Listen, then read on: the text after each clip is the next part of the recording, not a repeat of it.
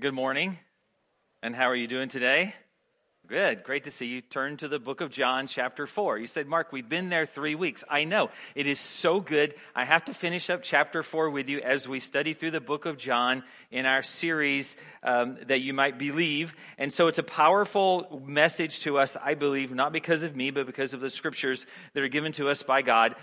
It's a narrative that we're going to share through a few verses of scripture as we finish up John chapter 4 this morning. But I had this thought as I was preparing for this message today, is that regarding friendship. And this regarding friendship, it actually is John chapter 4, verse 46. If you're wondering where we are, that'd be good to tell you. Regarding friendship, that, if you have a very close friend and people see you with that individual a lot, then has anyone ever said to you, hey, maybe you guys should date? They see you together, you're friends, and they say, well, maybe you should date, right? And somebody, maybe you're saying, well, yes, somebody said it to me recently, but I'm already married. Then you have bigger fish to fry in your life, right? Yes, there's a whole different set of problems there that we need to address with you. But like you're unmarried and you're constantly with this individual and someone says, hey, you should really date this person, or maybe that you're meant to get married with each other. And your response to that is, dude, it would be like dating my brother or my sister, right? Yes. And I don't know if you've ever had that happen. And, apart from all the South Carolina jokes that we can make there, right? Exactly. That it is, we've had that happen most in our life. I know Reba and I, when we were dating, prior to marriage, that we were like very best friends. And I know Reba said for a long time that she could never see herself marrying me because we were such very, very close friends. We were like buddies. And so, hey, here you are 40 some years later. And, this is the way it turns out for us. And I'm so thankful for that. Yes. So why would you say, well, I couldn't marry that person because it'd be like marrying, or I couldn't date them because it'd be like marrying or dating my brother or my sister? Well, the thought is this, that you become so familiar that you could never be intimate. Now, that's an oxymoron because the word familiar and intimate mean the same thing. But you have become so familiar that you could never be intimate. Yes. That your relationship with one another, and this applies greatly to our narrative in a moment, that your relationship with one another is based on the knowledge of each other. That you care for each other, yes. That you have a blast being together, absolutely. But you don't intimately know that other person's heart. You don't intimately know their heart. Because to know someone's heart is the greatest act of intimacy. It really is. Far beyond that of sexual intimacy, it's to know someone's heart, to intimately know their life, their heart. So it makes a relationship at that point extremely personal. Yes. And so when I begin to think about this and I look at this text and this narrative that we're going to talk about for a few moments together, I said there have to be some big ideas here that we can share throughout this teaching. So there's 4 of them, and it leads or connects very well to what we just talked about for a moment. And that is that, have we become so familiar with Jesus that we have forgotten who he is? Have we become so familiar with him that we've forgotten who he is? And the second big thought for this morning is that embrace contentment. May it become your close companion. And the third would be this, that Jesus never tempts us. He doesn't.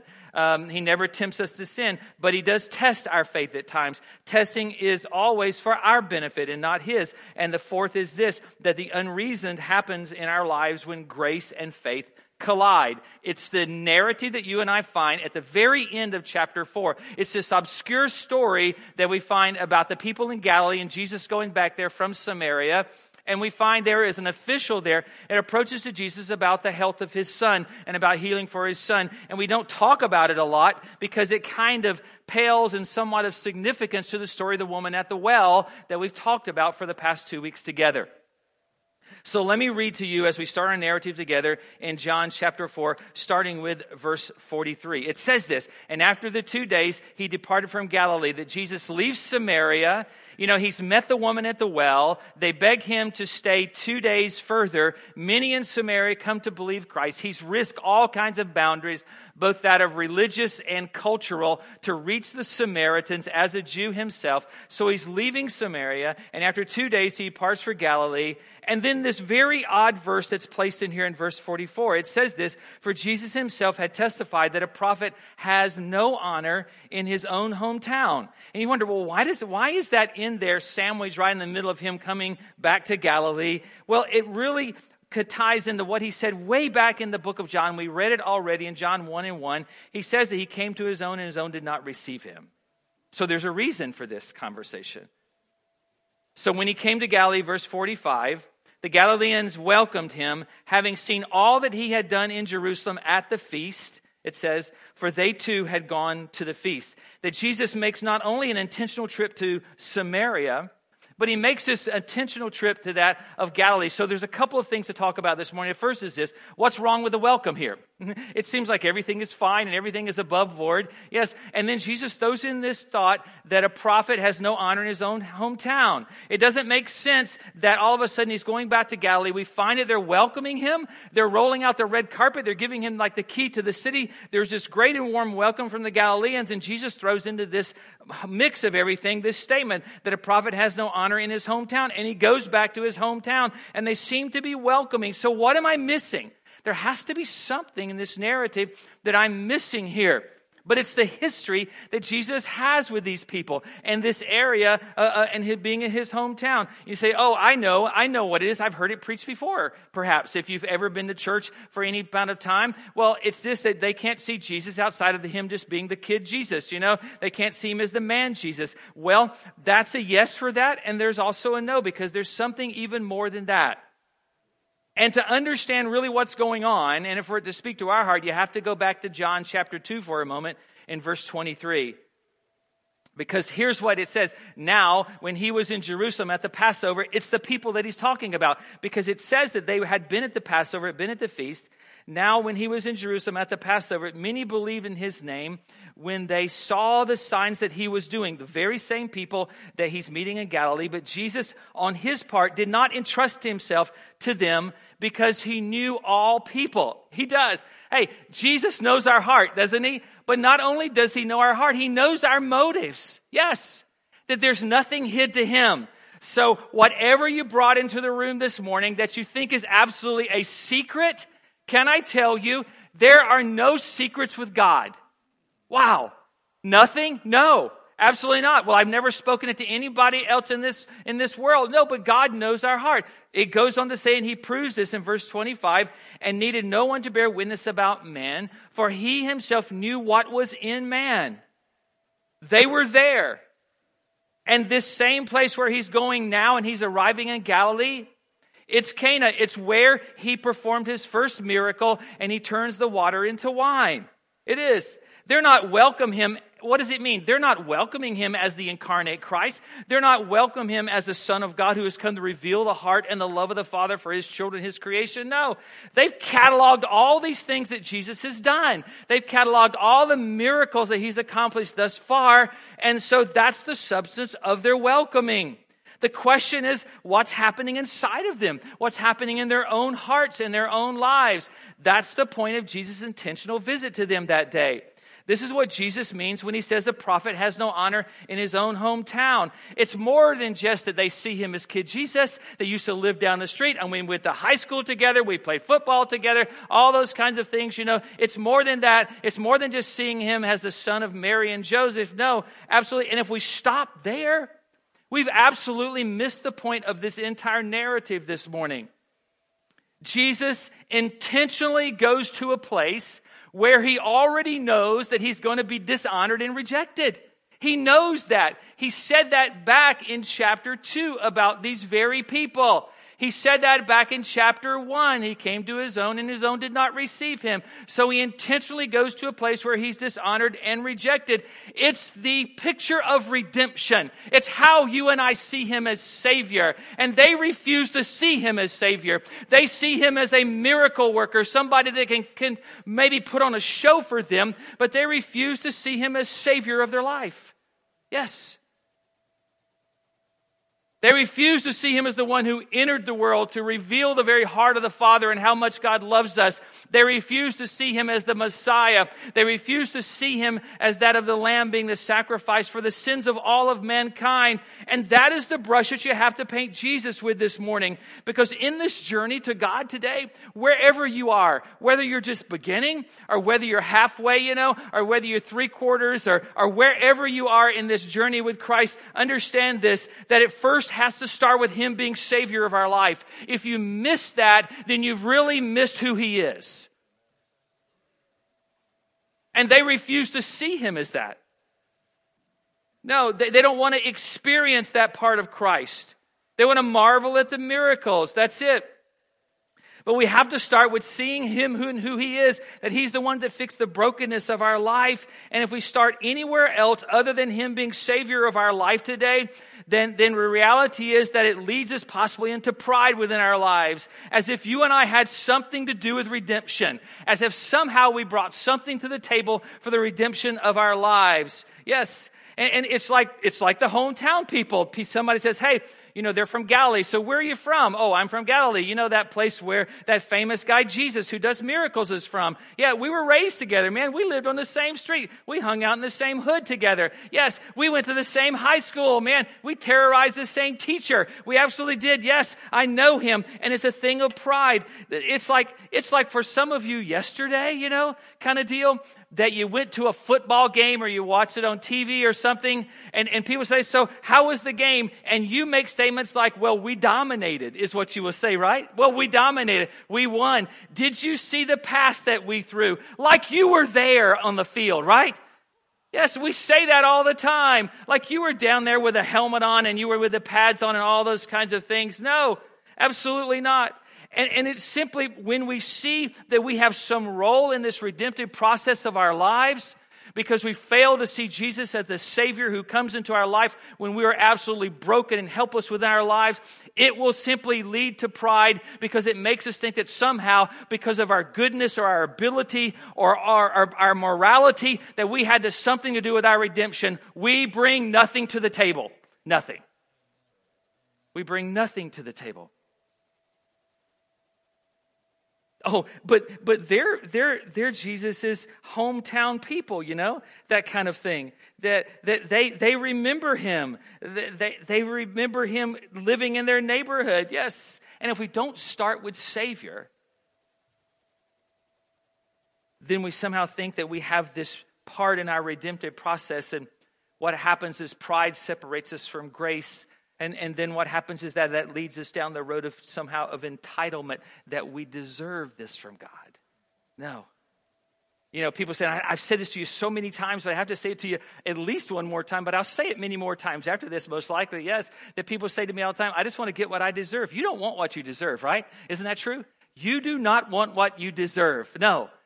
So don't say that anymore. Erase that from your vocabulary. Hit the delete button in your brain, kind of deal, and take that out of your vocabulary. But I thought about this. Is it possible to become so familiar? Is it possible to have this casual, informal relationship with Christ that we have forgotten or we fail to see who he actually is? Yes.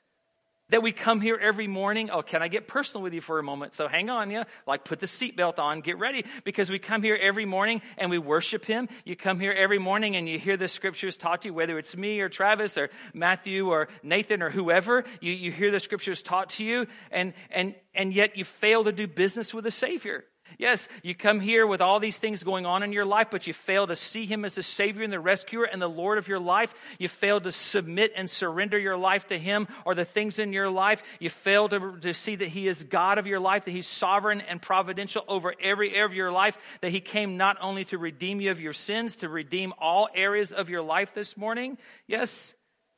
Why? Because if we see God like that, if we see Jesus like that, then that makes it extremely personal in our lives. And you see those folks that welcome me, they didn't want that personal thing, That is, no, I want Jesus, I want to watch him like he's some cheap magician at some, birthday party that you hired somewhere off the internet, and they show up and they're dressed like a creepy clown, and you always keep your hands on all your kids away from them kind of deal, right? And you're glad they're there, but you're really glad when they leave. And so, that's kind of the way they see Christ, that we want to see some miracles. We want to see the things that you do, man. Make a show for us, God. Come on, do all but they don't want a personal relationship. They don't want him in the middle of their lives. And some of you sitting here thinking, man, I'm so glad that's not me. No, that is some of you this morning. Yes. You have to own that. That you show up and you enjoy the music and you enjoy the teaching, you enjoy all those kinds of things, but yet to make him personal in your life? Oh, I know about him. I catalog a lot of information about him, but really to make him personal, to allow him to get into my life, to put his hands within the dirt of my very life.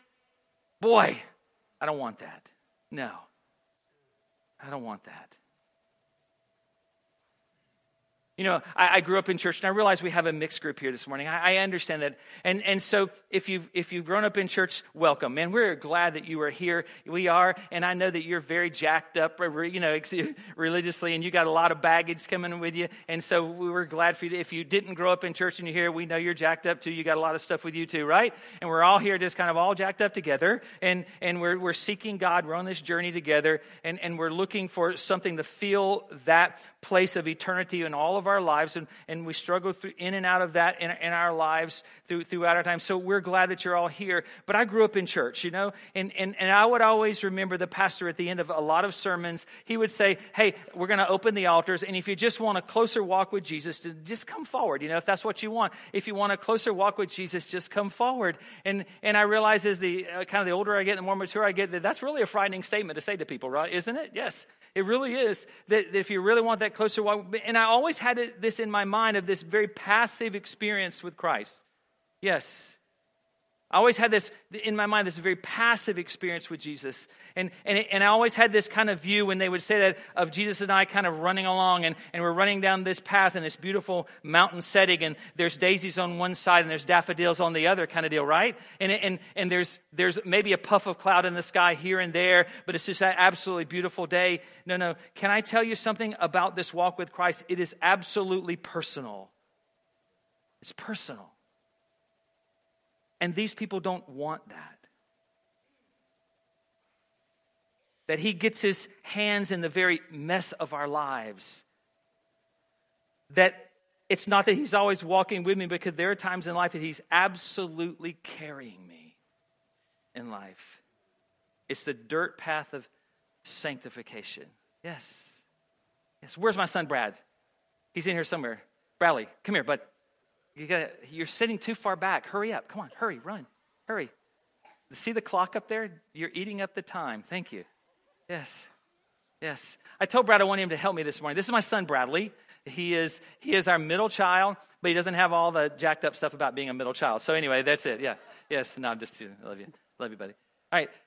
And so the way I've always viewed this thing about walking with Christ is this. It's like that, hey, if you want to get closer to Jesus, just come to the front. So I've always looked at this thing of, and I asked Brad if he could skip this morning, you know, and he said, yes, he can skip. So this is the way. Here, no, you got to stand here. I'm Jesus. Okay, I get to play the part, right? Yeah, yes. And this is the way I've always viewed it. Okay, you ready? On the count of 3. 1, 2, 3. Let's go. There, that's the way I've always viewed it. Yes, this is it. Let's go back. Come on. This is the way. You're weird when you skip, buddy. You know, that's not the way you skip. That's not the way you skip, right? I skipped in like 20 years. Yeah, you haven't skipped in 20 years. You need to be a child again, son. Yes. But what I realize in most of our lives, that's not the way it is, right? Isn't that true? That's not the way it is. Yes. But here's the way that I realize that many times in my life, this is my relationship with the Lord. You ready? Mm-hmm. Yeah. This is it right here. This is it. Yes.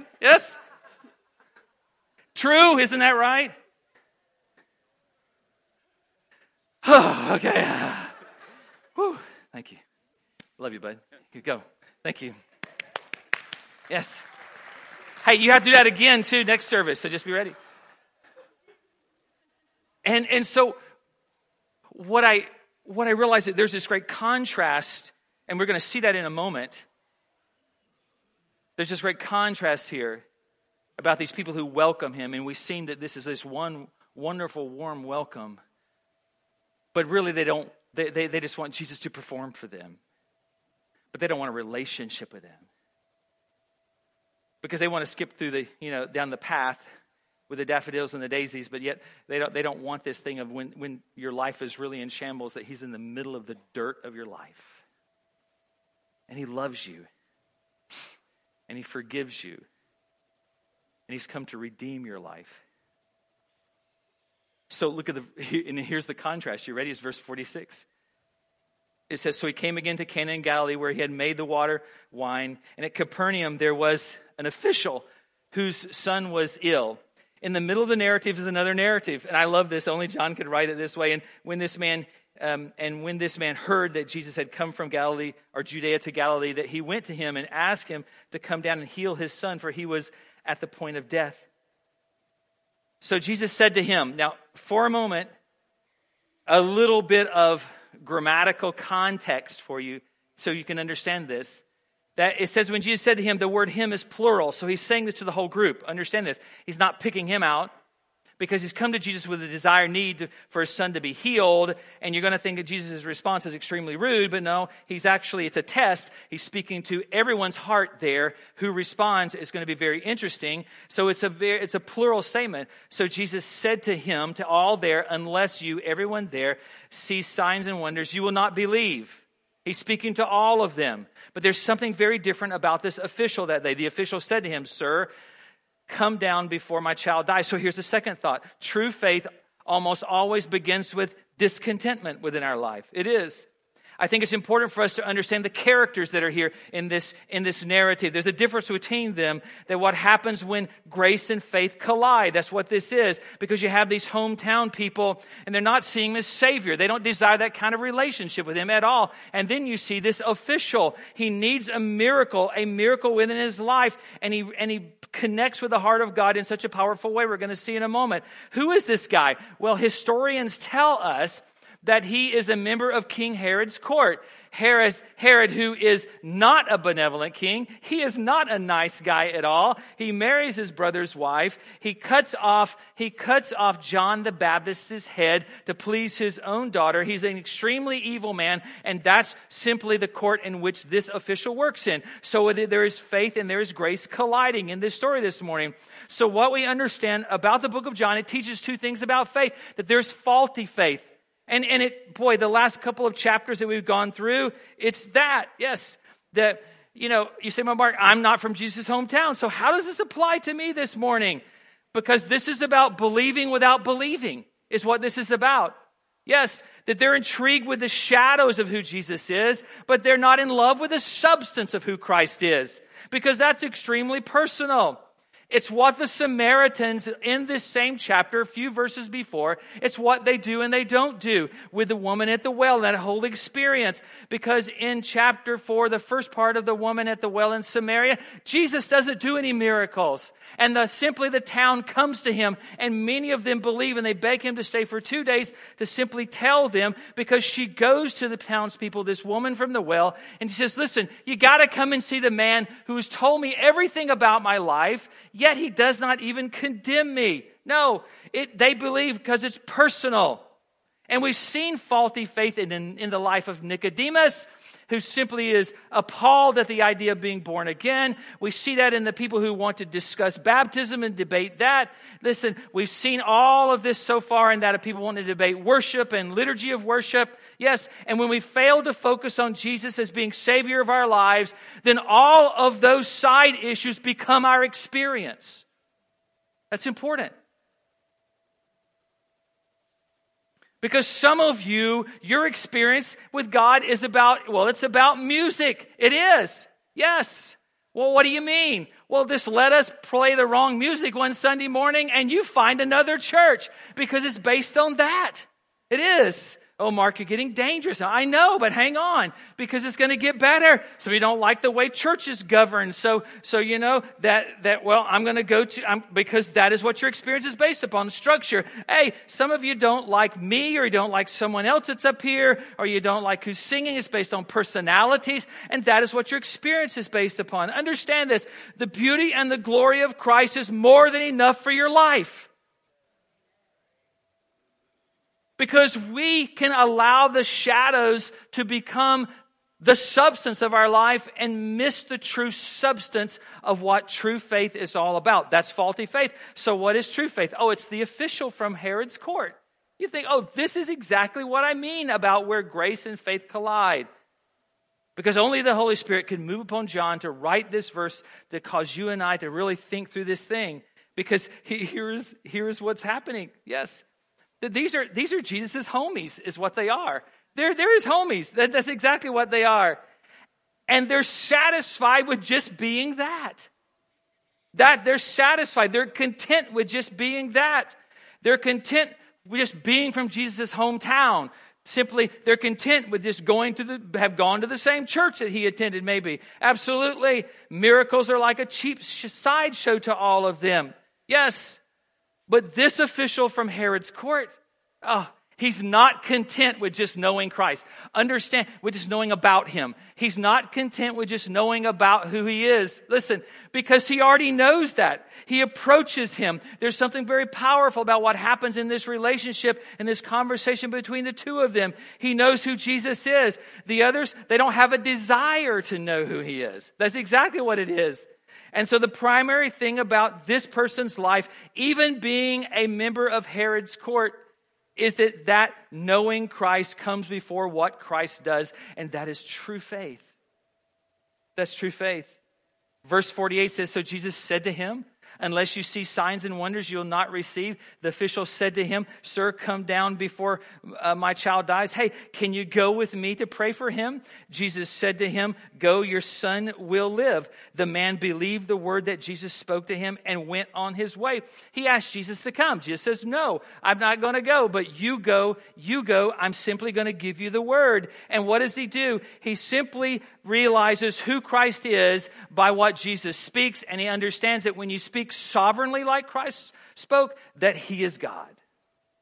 And at that moment, there's a transition in that man's life from just cataloging information about Christ or just seeing him as a miracle worker to understanding that he is God.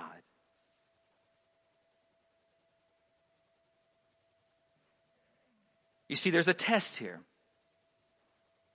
I said Jesus never tempts us to sin because in him there is no darkness at all, but there is a test, and he does that. The test is for our good. He already knows our heart, but it's for us to see the very content of our own lives. Yes.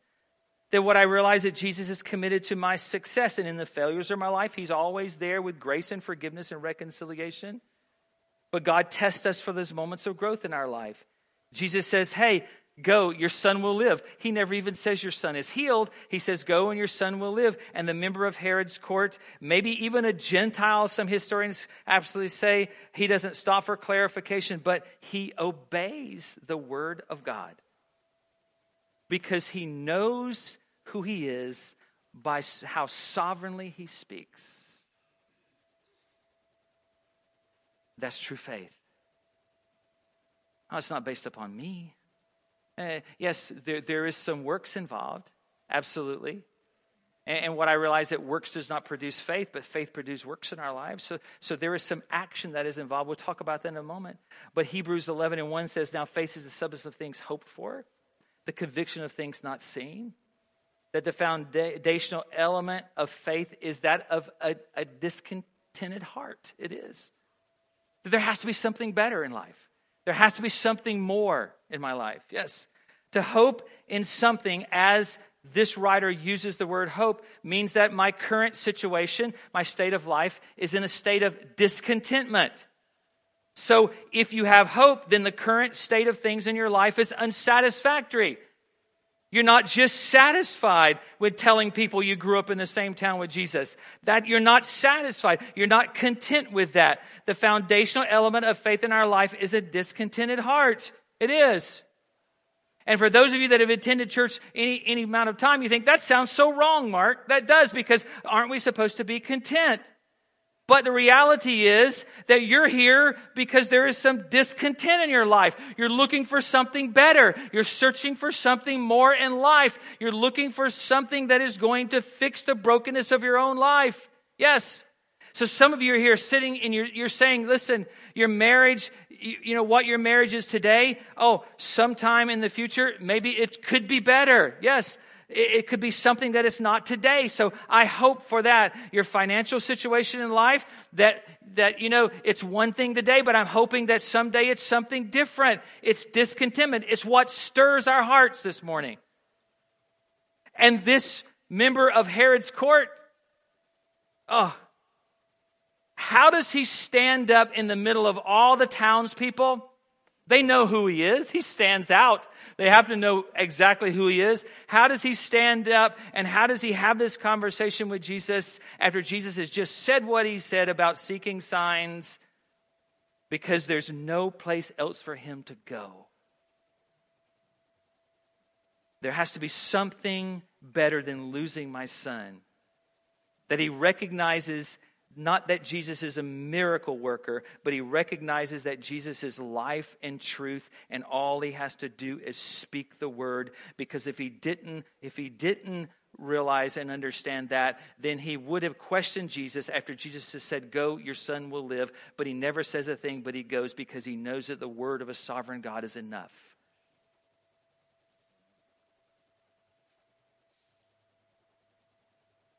I think one of the worst things that could happen to some of you in this room is you become content. Really. Is you become content. That you're content with just some great stories about Christ. You're content with just studying through the book of John so you kind of know a little more about Jesus. You're very content by telling people that you grew up on the same street that he did, kind of deal, you know. And if you're really going out and telling people that, then something's really wrong at that point. Yes, absolutely. Yes, you're content with telling people that you hung out with him when you were a teenager. Listen, discontentment leads us to pressing into God. It makes it personal. It makes it personal in our lives.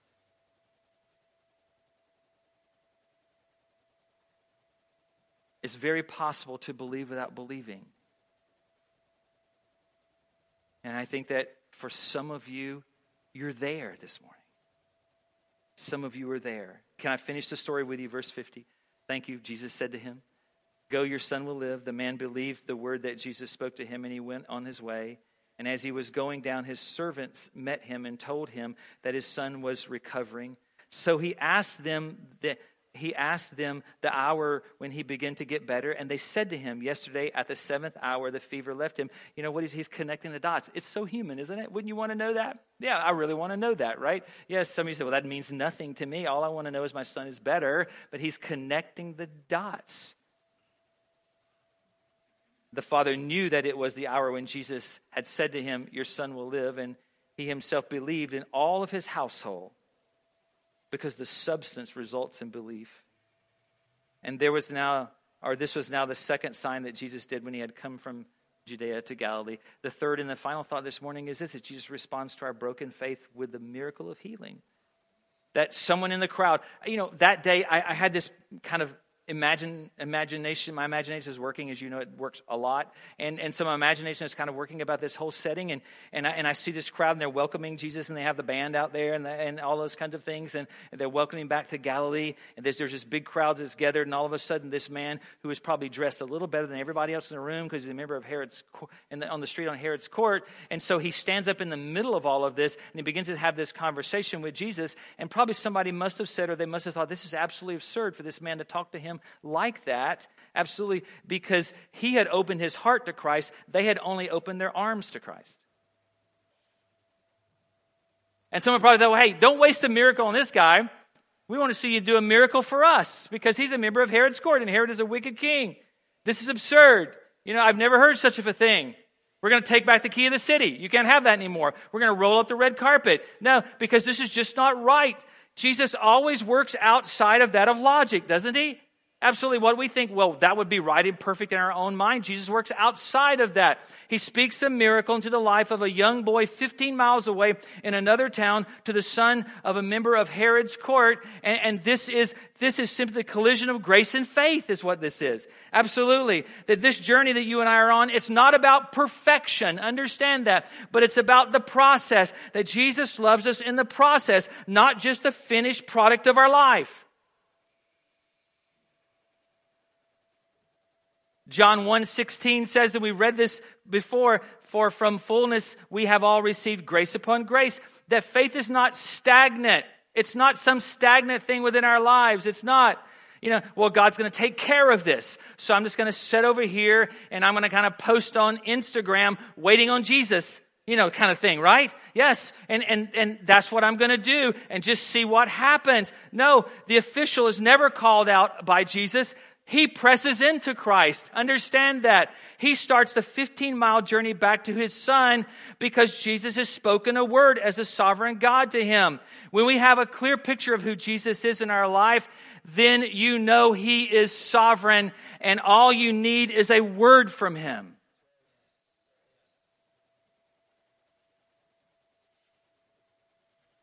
Hebrews 11:32, This chapter about faith says, and what more shall I say for time would fail me to tell of Gideon and Barak and Samson and Jephthah and of David and of Samuel and all the prophets who through faith conquered kingdoms, and they enforced justice and they obtained promises and they stopped the mouths of lions. This is about movement for you and I. It's about movement upon our part. Understand, he believed the word that Jesus spoke and then he moved in obedience to that. Understand that. It's not that he had to have a miracle. The miracle was 15 miles away from him. And there was no FaceTime, right? Yes.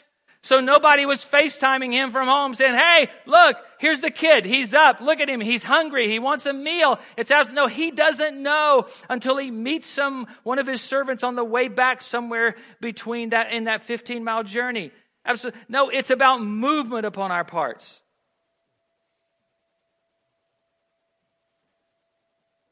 It's about knowing who we are and who he is. And that's where the journey starts. Because if the journey doesn't start there for you and I, then we tend to lean into ourselves and not into Christ. It's where grace and faith collide. Grace reminds me that what God does in my life is undeserving and it's unmerited. That I will never be good enough. I will never chalk up enough points to deserve any of those kinds of things. That I am limited and sinful, but yet faith pushes me into him because I know that he is sinless and he has unlimited power. He is limitless. And I have faith that he has the answer to the discontentment of my life, of all of them. After putting this together, I was reading some things this week, and I have to quote John Piper. I love him, and I have to quote this text, and it says that, I have to say that I don't agree with everything, okay? I know you like to challenge me on some of those things in recent light of science, and that is fine. I had an old preacher one time that I knew years ago. He said that you always eat the meat and throw away the bones. So, you got to pick through things, right? And so I read this quote, and I have to share it with you this morning because it applies so well to this very text as he was referring to this. And it says that same mindset that was of the Galileans can be in us, he said, that we are so familiar with the Bible and with Jesus and with Christianity that it can't shock us. That he cannot do anything really mind-blowingly powerful because he's too familiar.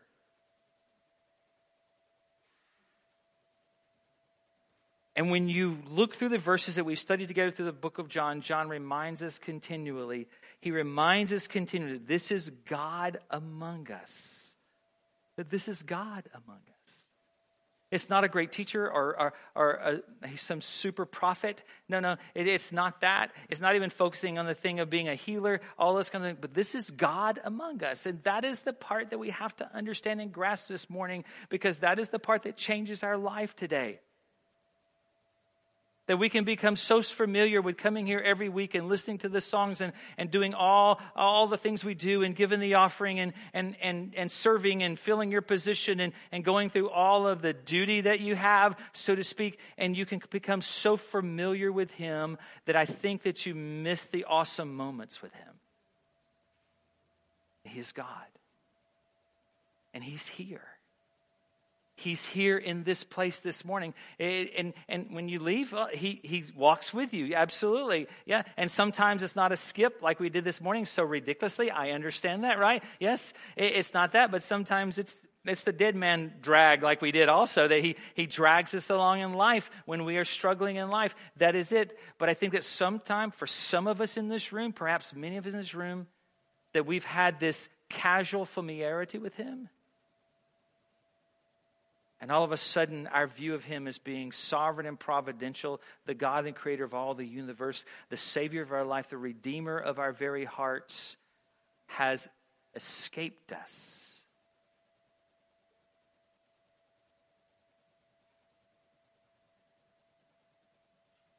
I think it's something that we all have to think about. So every week I give you 2 questions. What does God want me to know? That I can be familiar with him and miss knowing him and experiencing him. What does God really want me to do? make this journey personal, I wrote. Make this journey personal with him.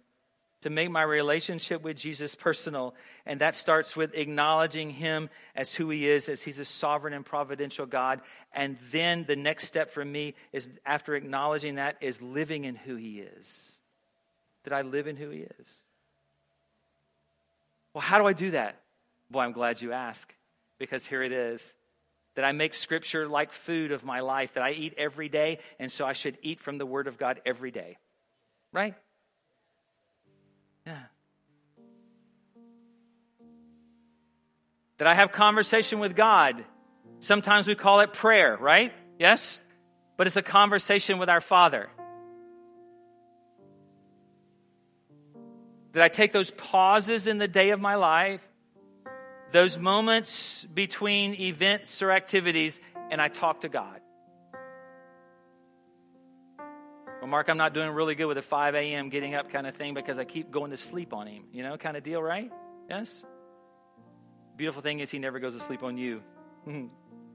Yeah. Take those moments in the day to talk to him. To understand that obedience is joy. We talked about that last week. Why? Because I know his heart. You see, all those people that welcomed him that day in Galilee would see obedience as simply being, oh my gosh, there's another list of rules and another things to do. We already got the law, now we have this. But they don't know his heart. They don't want that personal relationship. So it's duty to them. But when I know his heart, obedience is joy.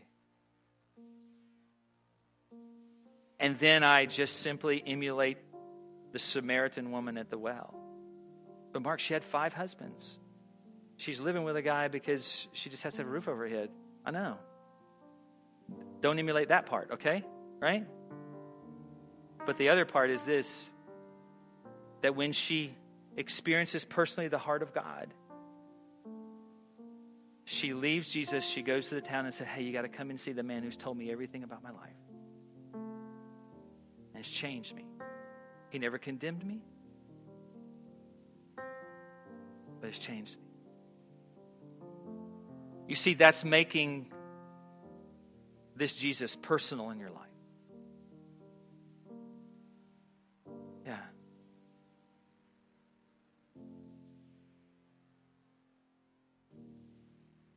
What if he never performed another miracle? You ever thought about that?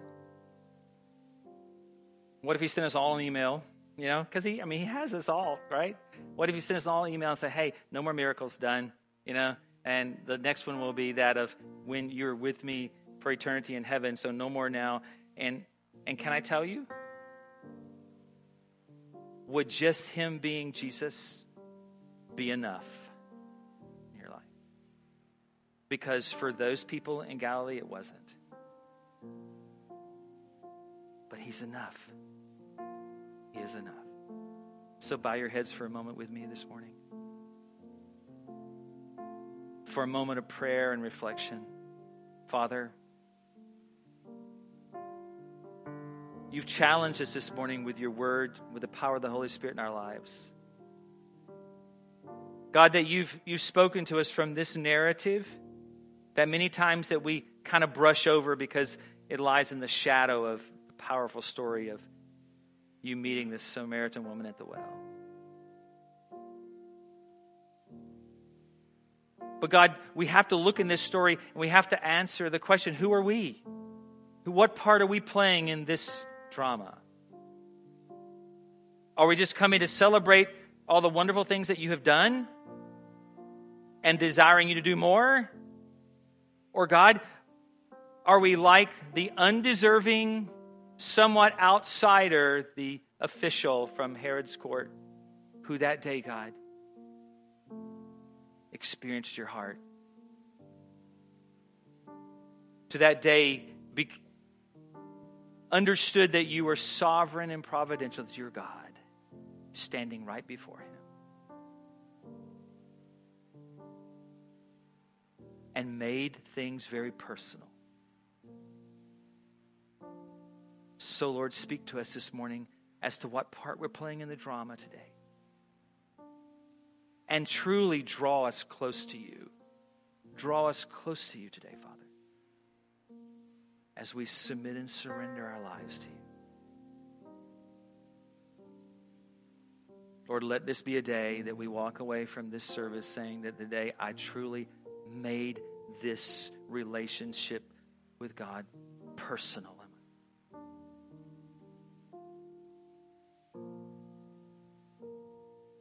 So thank you, Father, that you are a miracle working God. And Lord, we don't ever want to devalue that just us being here, we're miracles, Lord. And there's miracles of healing and provision. We know that, Father. And you will continue that.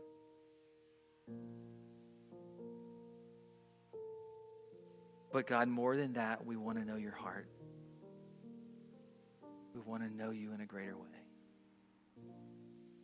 So let that journey begin for us this morning.